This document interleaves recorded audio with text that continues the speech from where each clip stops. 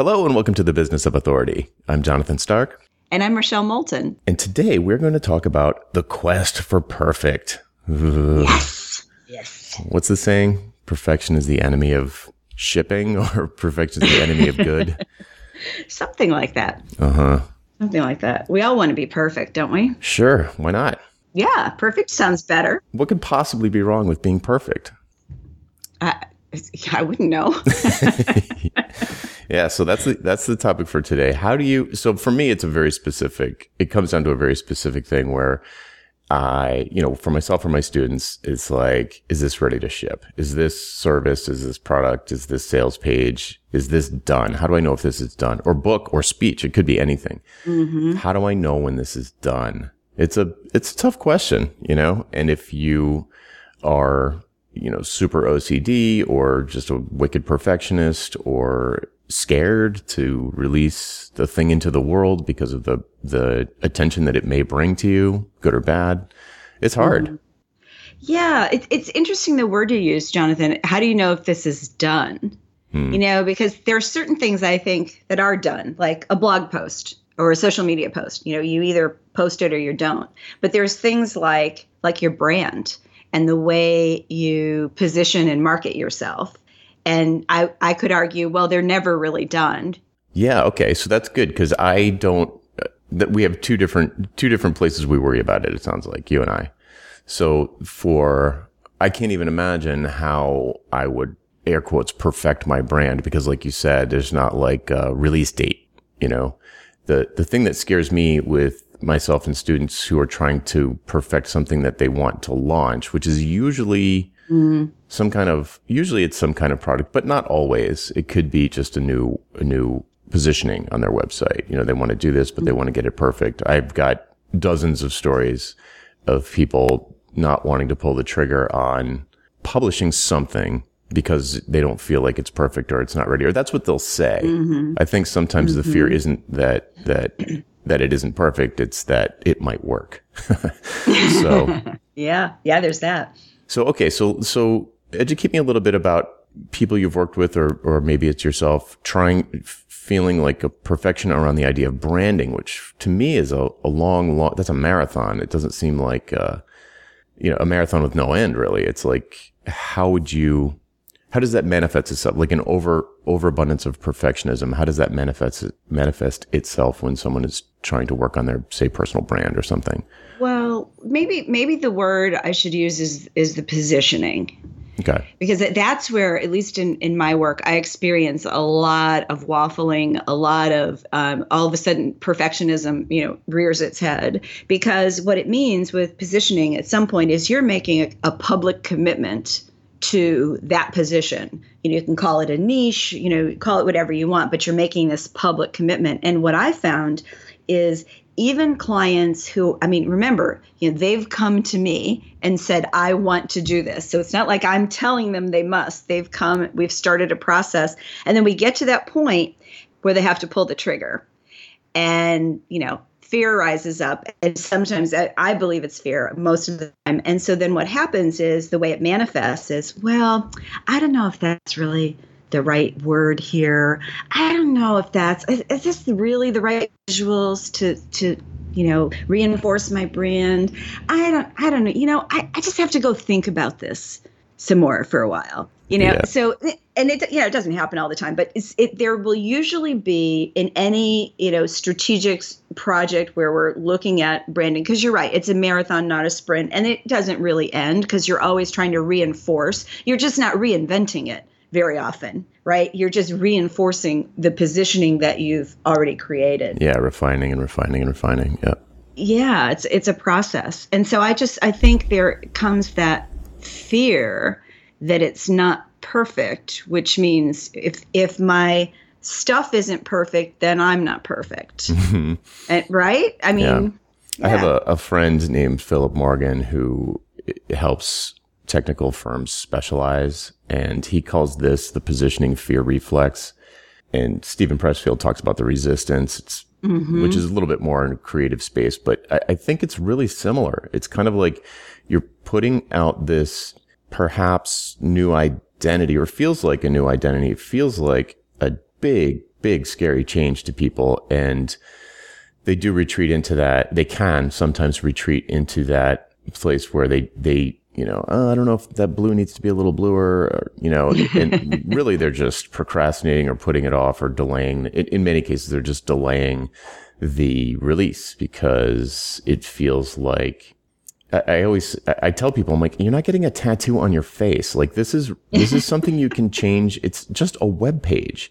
You can change it. We can fix it. We got to put something out though, so that we can start to get feedback, start to see if it's working, see if it's better, see if it's worse. It might be worse, but we need to do something. If you want things to be better, you have to change something. You can't expect things to get better with changing nothing. So let's just experiment. And I have like almost like an entire module of curriculum basically built around ways to de-risk the feeling of changing your positioning, which is so silly. I mean, it's not silly because it's real. Like I see it from it, but for me, it's like, just change the website. If and if people hate it, change it again. It's not that many people are not going to your website all the time.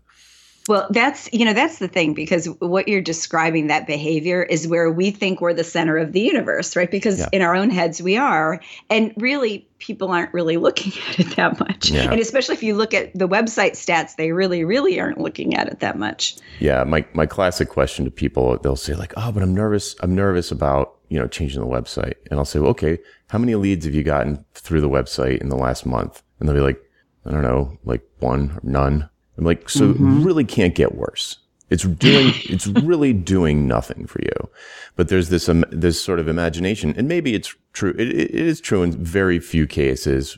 Somebody does have like a hit article that gets a lot of evergreen traffic, or somebody has like some videos, or they've got a little piece of their site that gets a decent amount of traffic. And okay, that's slightly different. We might want to be a little bit careful with that. You might have some SEO juice built up that you don't want to squander if it's related to where you're going, and you might want to think about it a little bit more cautiously, but it's way overblown in most people's minds that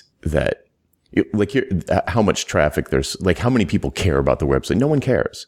Like the classic one that I'll get is like, well, if I change my positioning, what's going to happen when my current clients go to my website? I'm like, your current clients aren't going to your website. No, they never go there. Yeah.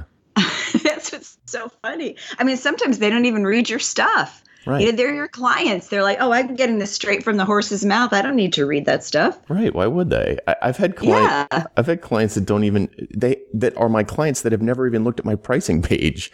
You have a website? Right. So, and that's the thing. So we're sort of focusing on the website, but, it could extend to, and I know it does, it extends to people's social media, what about my link, just fawning over their LinkedIn profile and like trying to make sure that every last detail is perfect. Like you said, like it needs to be perfect. And another thing that's classic is it needs to be this big bang. Like I can't release the new website until I've got my positioning solidified in my mind, and it's updated on LinkedIn, and it's updated on Twitter, and I want to post this article, but I can't because I'm going to be driving traffic, because the article is about this new position, but I can't because it'll drive traffic to the LinkedIn. And then it's like, they go around in this big circle, and they come back to paralysis because everything's not all lined up and perfect and ready to drop all at once. And, if they spent 6 months and did all of that stuff, then they could get it all aligned, but it would have been done in secret and might be completely wrong. Like, so I'm a big fan of like small, quick changes that you have some way to get feedback on, and just slowly, like, stack the bricks. Like, just do a little thing, do a little thing, do a little thing. And occasionally I'll be like, well, you've got these 3 to-dos for this 2-week period. Do them in this order. It would be slightly better than if you did them in the opposite order. Mm-hmm. But it's really not that big a deal. It's the biggest deal to the person who needs to do it. It's a lot less of a big deal to the people that are potentially going to see the changes. Well, and I think with social media, it's made it both harder and easier, right? Because I look at social media and say that's the perfect place, if you have any sort of a following, that's the perfect place to test out ideas. I say perfect, assuming your audience is the right balance for you. You've got the right audience and you're listening to the right people. But it's an easy way to test things out. And there's no cost to play with social media. And it disappears.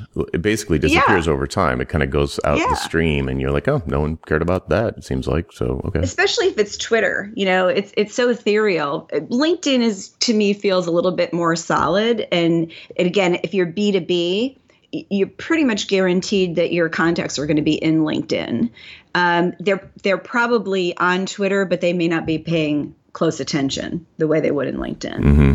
But then at the same time, having all the social channels, I think, is part of what creates that circle that you described where, I have to do this, but I can't do this until I do this. And then there's this. And, it's this circle. They're chasing their tail. Yep. Mm-hmm. It's just try one thing. So you have to start. Absolutely. You have to start. Absolutely. Here's another example. I don't know if I've mentioned this to you, Jonathan. I have a friend of mine happened to start a podcast with a co-host right around the same time we started. And we were on, I think, our 25th or 26th episode. And I was chatting with him and he said, I hadn't released any yet. I said, you're kidding me. Because I'm sitting there thinking, we've just been doing it once a week. We've got 25. And again, it was two people. So, not really any different. And he described the process. And what I realized is both of them have quote unquote names in their respective niches. I think there was so much pressure, or they put the pressure on themselves about what they were going to produce. And so literally it's only been, right around I think maybe our 29th episode that they finally released the first episode. Wow. Yeah. And I'm laughing because if you go back, I don't want to, but if we went back to our first couple of episodes, I'm sure that we would, cringe and go, oh, well, maybe you wouldn't, Jonathan, but it's my first podcast. I would cringe over hearing my voice on it. And, but if we waited for it to be perfect, we'd never get it out. Right. Yeah. This is, I've noticed in myself that I have different levels of perfectionism for different things. So, podcasts, and maybe it's just because I've done it for a long time, I'm just not as picky. Like, I don't know. I feel like it's easier to be pretty good on a podcast than something like, say, video. Like, I cannot bring myself to do video because I have like a higher degree of perfectionism around video. Like, I want the lighting to be right. I want the sound to be right. And it's much tougher to get the sound right on video than it is with audio because I've got this giant mic in my face. It's not as hard. Like, it's just way harder all the way around. And I just can't, and then now ridiculously, I'll turn around and see, my wife is super into knitting vlogs. Like they all call them podcasts, but they're on YouTube, and they're horrible quality wise, but she is glued to them. And they're actually, do they look like a TV show? Is the lighting good? Is the sound good? No, but it's good enough. Like, you can see the person, you can hear the person. It's clearly an amateur affair, but you fall in love with the people because they're so real. And I even see this with like Noah Kagan springs to mind, or like Marcus Blankenship. They'll just like take their phone, they're out walking the dog or riding their bike and have an idea and just whip out the phone and do like a quick impromptu video. And when I see something like that, I'm like, it does exactly what I would want video to do for me, which is like feel connected with the people, like kind of let it all hang out. Like, this is super authentic. Like, this is basically me in my life, giving you an idea quickly. And I could wait and hire a camera crew and come to my office and set it up and tell you the same thing, 6 months from now. But in a weird way, I feel like, well, that's not really fair to the person who needs to hear this information. Like, because of my vanity or whatever, my opinion about how a video should look, if it was going to be professional or be perceived as professional, it was sort of withheld. It adds zero to the message that occurred to me on my bike. So why don't I do it? Like, I don't know how to answer for the question. It's just the quest for perfect. Yeah. It's like, but for some reason around that, I have I don't know what it is. It's almost like, a hang up about about that particular media, where with other stuff, I mean, I released a book, an entire book that I didn't even send to an editor. And I said to people on the list, I said, here, I wrote a book. You can have it for free. Tell me if there are any typos. And it was also for sale, but the people on the list were like sort of my first line of defense. And a bunch of people, it was just so not perfect. But I was like, I need to ship this or I'm never going to ship it. You know, because then it's like, well, I should find an editor. Who should I find? Ask my friends. Anybody know a good editor? And like, now make a deal with the editor. How much is that going to cost? Go back and forth. Choose an editor. Send the thing. 6 months go by. Why don't I just send it to a bunch of people who care about this content, and they can tell me if there are typos or confusing things, and I'll just fix them and re-release it. It was ebook, so it wasn't like a print thing. And so I'm totally cool with that. Very cool with releasing audio or text in a sort of non-perfect format where it can grow and sort of harden and solidify into a more perfect format, or more, I don't want to say perfect. I want to say more effective, because I'm trying to get a message across. So it can become more effective with feedback. But now the video thing, I can't even, I'm listening to myself and I'm like, what is wrong with you? Like, why can't you do that with video? I could literally hang up the phone and just pull out YouTube and live stream like 5 minutes of ideas, no problem. But then I'd be like, oh, the lighting's terrible and the sound's kind of weird and you can see my arm. And you know what's weird, Jonathan, is I had no trouble doing video, but the idea of doing a podcast, you know, without you, it was like the podcast for me was just overwhelming because of the production side of it. I was like, no. But the video to me is, I mean, I've got it figured out now how to do it, but it, you know, nobody's going to mistake it for, oh, this is a slick professional job. You know, it's a homemade piece, but it's good enough, right? Sound is good, the lighting's okay, and the message is what matters. Now, that doesn't mean that production values don't matter. I mean, I think they do. I think it just depends on what the message is, who your clients are. I mean, if your clients are, Fortune 500 C-suite, then probably, a little video while you're running isn't going to do it on a regular basis. But sandwiched in between some other things, it would make you, amazingly human and down to earth. And a Fortune 500 C-suite person might really like that. So it's all about your audience too. Who are you trying to reach? Who are your people? Right.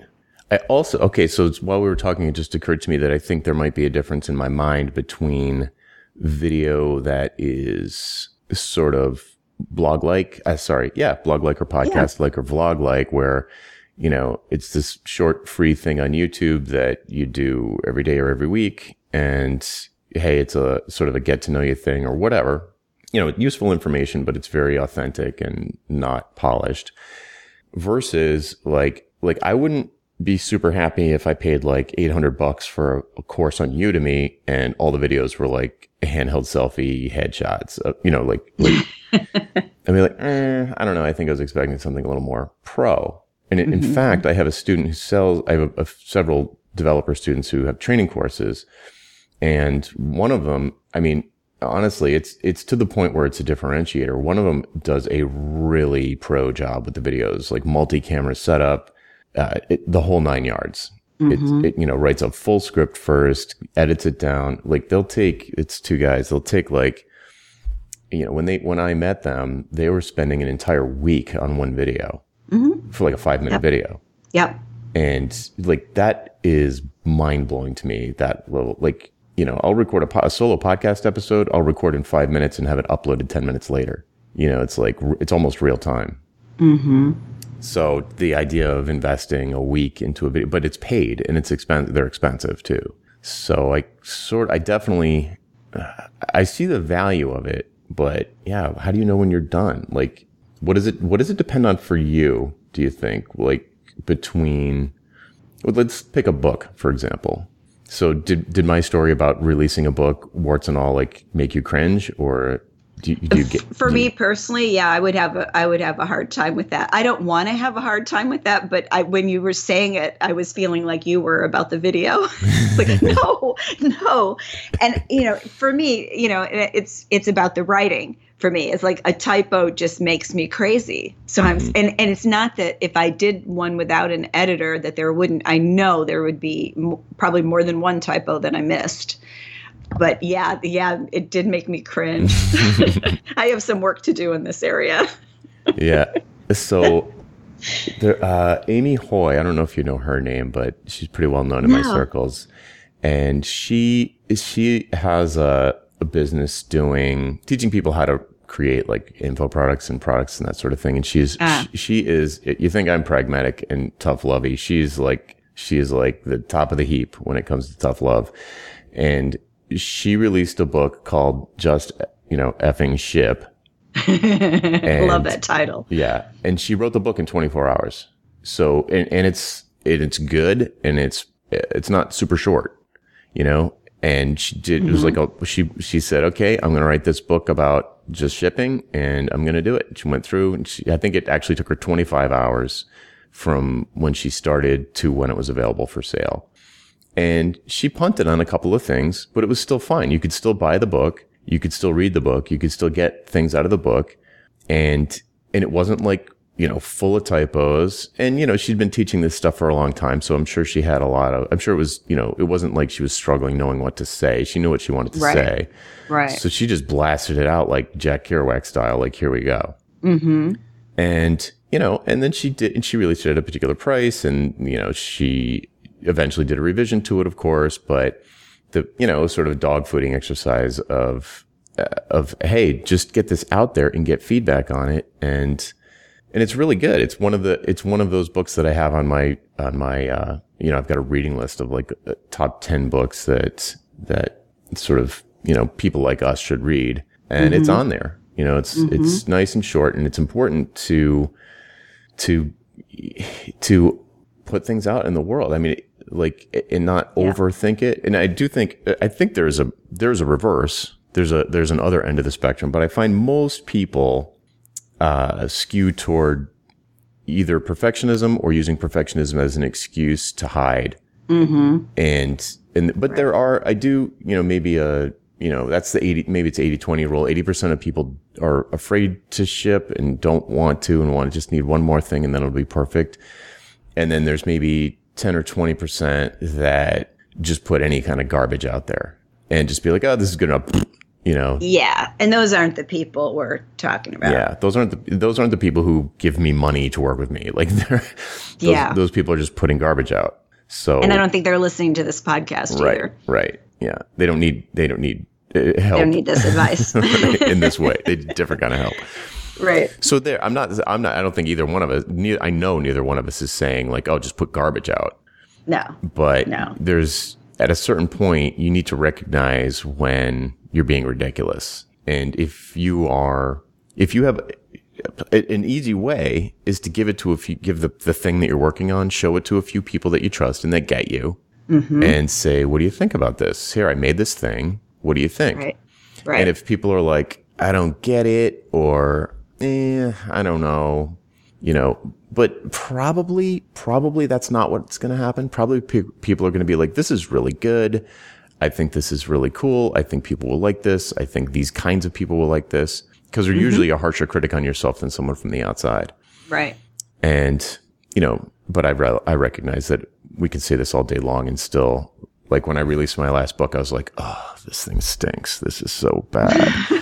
I don't, and I procrastinated for like 3 months to write, like, the book was done and I just needed to write the introduction. 3 months later, I still hadn't written it. Oh, that's a classic. Oh yeah. Huh? Right. And it's like, I haven't found the time. So I slipped an entire quarter because I hadn't written the introduction. Yeah. Finally went to a coffee shop, banged it out in one morning, was really happy with it, and press publish. But it's still, I was like, oh no, because I had changed. Now at this point, I had changed so much since I originally wrote it that I kind of wanted to revise it. But I was like, I kept saying to myself, no, resist. I kept saying to myself, even though maybe I would change some words here and there, or maybe I would add or remove a section, this is still very valuable. There's tons of good information in here, and if I withhold it from them by fiddling with it, it's not going to help anybody. That is purely me being like, I'm afraid to release this. So I put it out, and let me tell you, that first feedback I got was someone was like, "This was amazing. This was life-changing." I was like, "Oh, thank God." Because I'm so sick of it, right? It's stuff I talk about all the time now. I'm like, this is so obvious. Everybody knows this already. Well, and I like the frame of reference that you used. I mean, this is about, everything that we do as consultants, as professionals in this kind of work, it is about serving a particular audience. And you got to look at it from their perspective. Will this help them? Right. Will this make them better than they were yesterday? And if the answer is yes, I do. I think you owe it to them and to yourself, because, that's what we're here for, to be used. I mean, I use that word in quotes, but for our brilliance, quote unquote, to be used. Mm-hmm. And if you keep it bottled up inside, it's doing no value to anybody, including yourself. Right.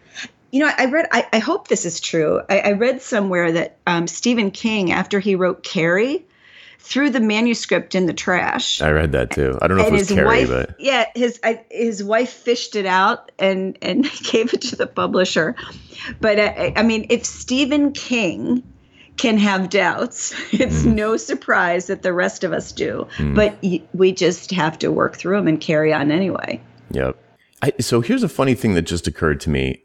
I don't think this is the same thing as imposter syndrome. I know it's not for me. Mm-hmm.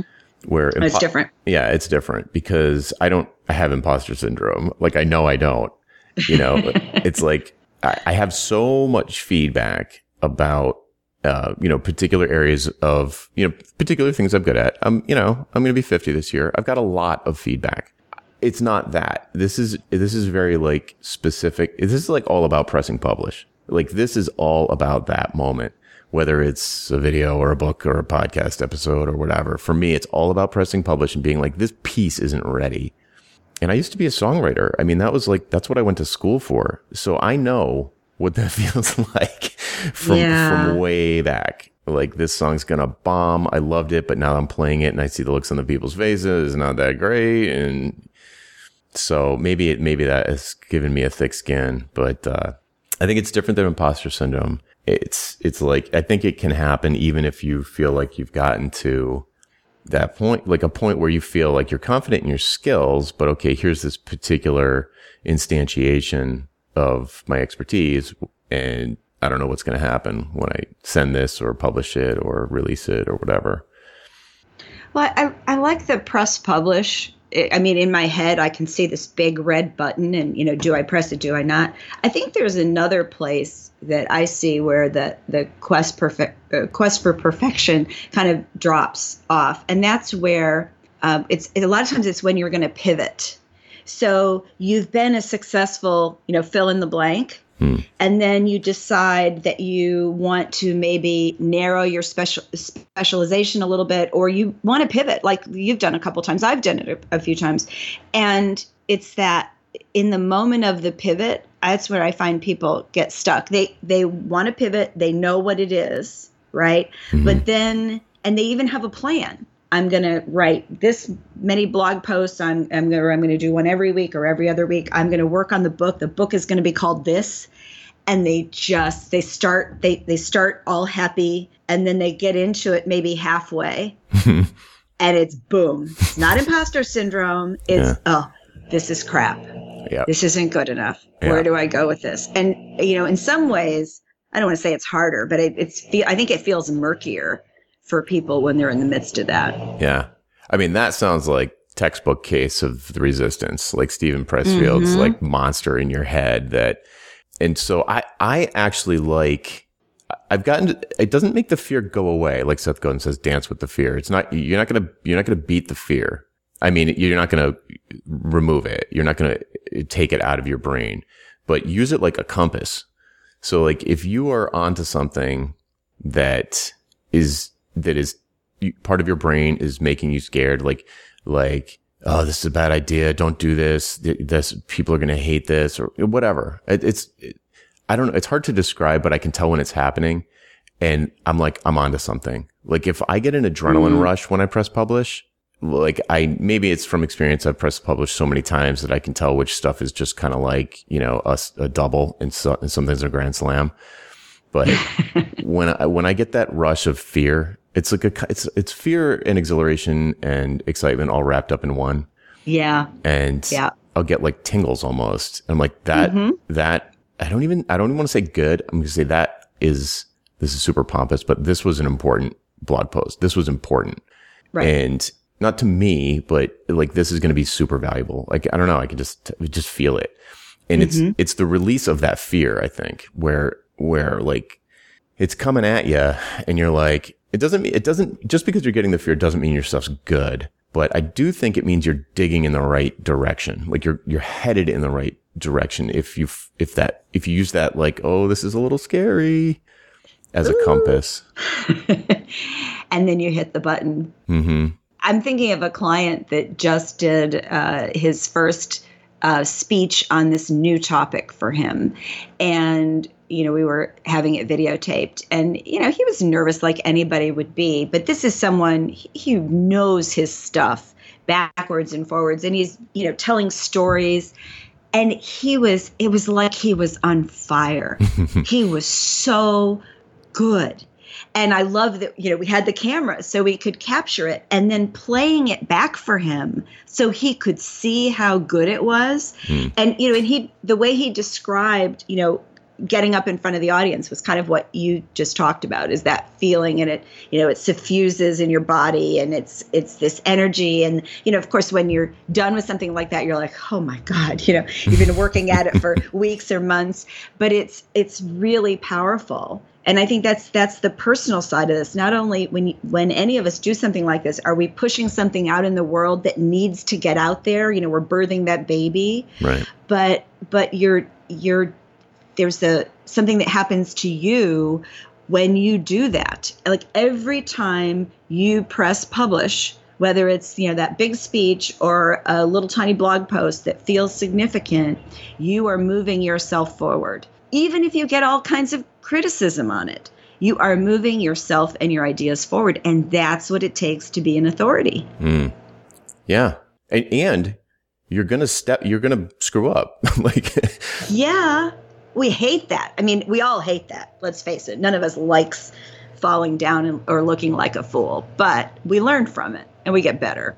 Right. There's no way around it. Like, again, with music performance background, you can practice all day long in your room. Like, you can have the sweetest moves in front of your mirror, and like shred on the guitar. But as soon as you put an audience in front of that person, it's a different game. It's completely different. And, knowing how to screw up in front of people and recover is like, it's like part of it. Like that, like learning how to mess up like a pro.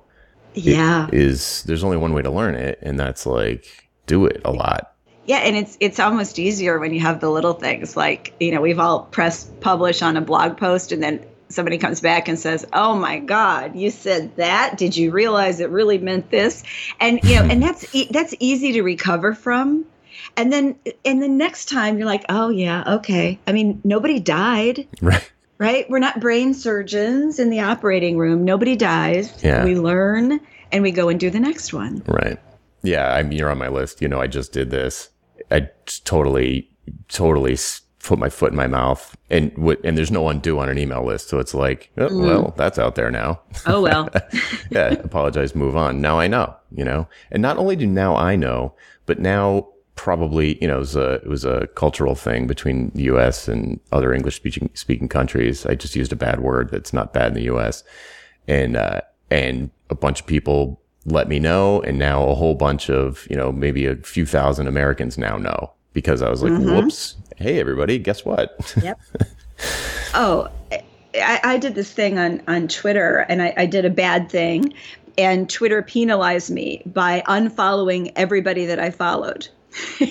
And so my followers went into this like free fall, and I was just watching it happen electronically, sort of like watching the stock price fall, right? And I'm like, oh my God. And so I published an apology, and I felt terrible. And I wound up losing, I don't know, 10,000 followers when all was said and done. And I thought, that was a good lesson for me. And then, but what happened, the upside, besides the fact that I will never do that again, is that I really bonded with some of the people. Yep. Because I put up the apology, the people who stuck with me, I had, I don't know, maybe a dozen or two reached out.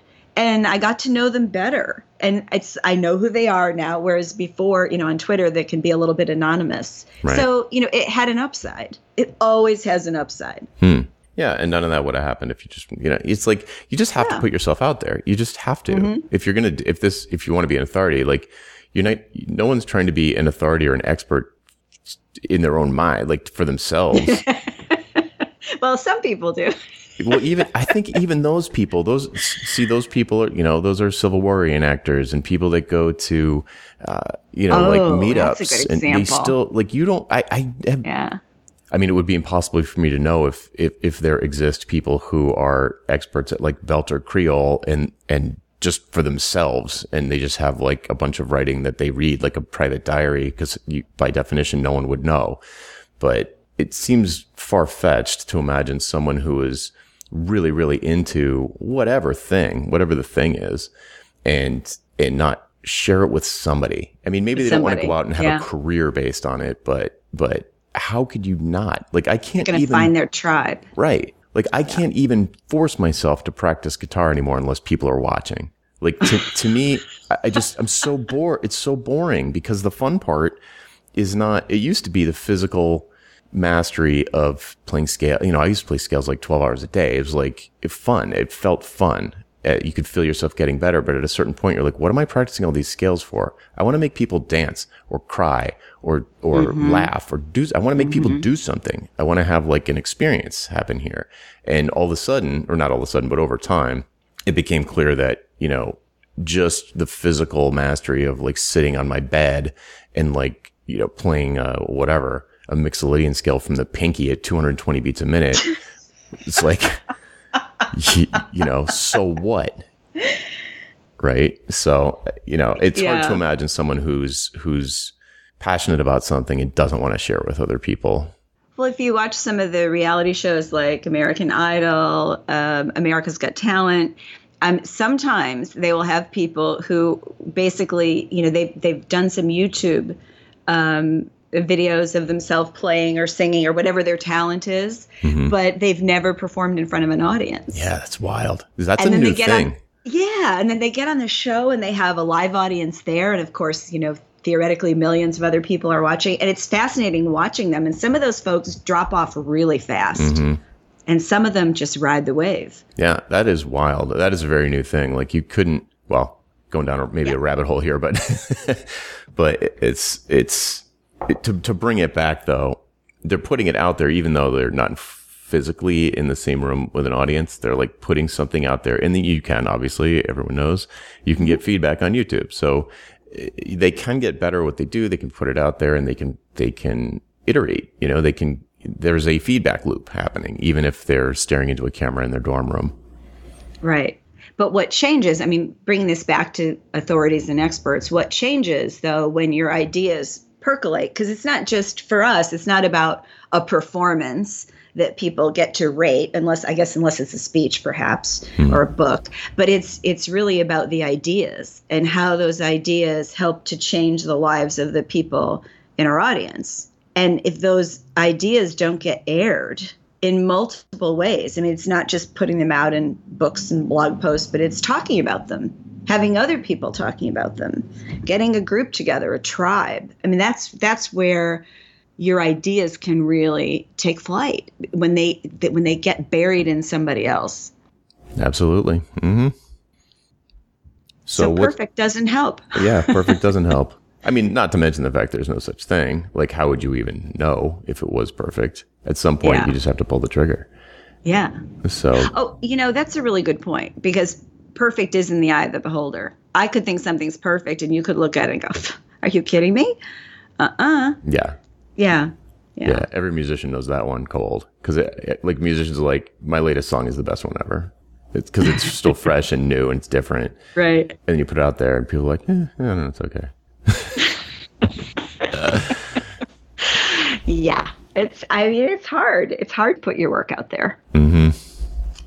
But you have to if you want it to get better. I think maybe that's the moral of the story, is like you have to put it out there if you want it to get better. You do. And you owe it to your audience. Never mind yourself. Mm-hmm. But you owe it to your audience. If that makes it easier for you to feel that you're serving someone else by being scared to press publish, it's okay. Yep. Cool. Seems like a good place to leave it. I think so. I'm going to go spend the rest of the day being not perfect. Yeah, I'm going to go record a bunch of YouTube selfie videos. Can't wait to see them. And then delete them all. All right, folks, that's it for this week. I'm Jonathan Stark. And I'm Rochelle Moulton. And we hope you join us again next time for The Business of Authority. Bye. Bye-bye.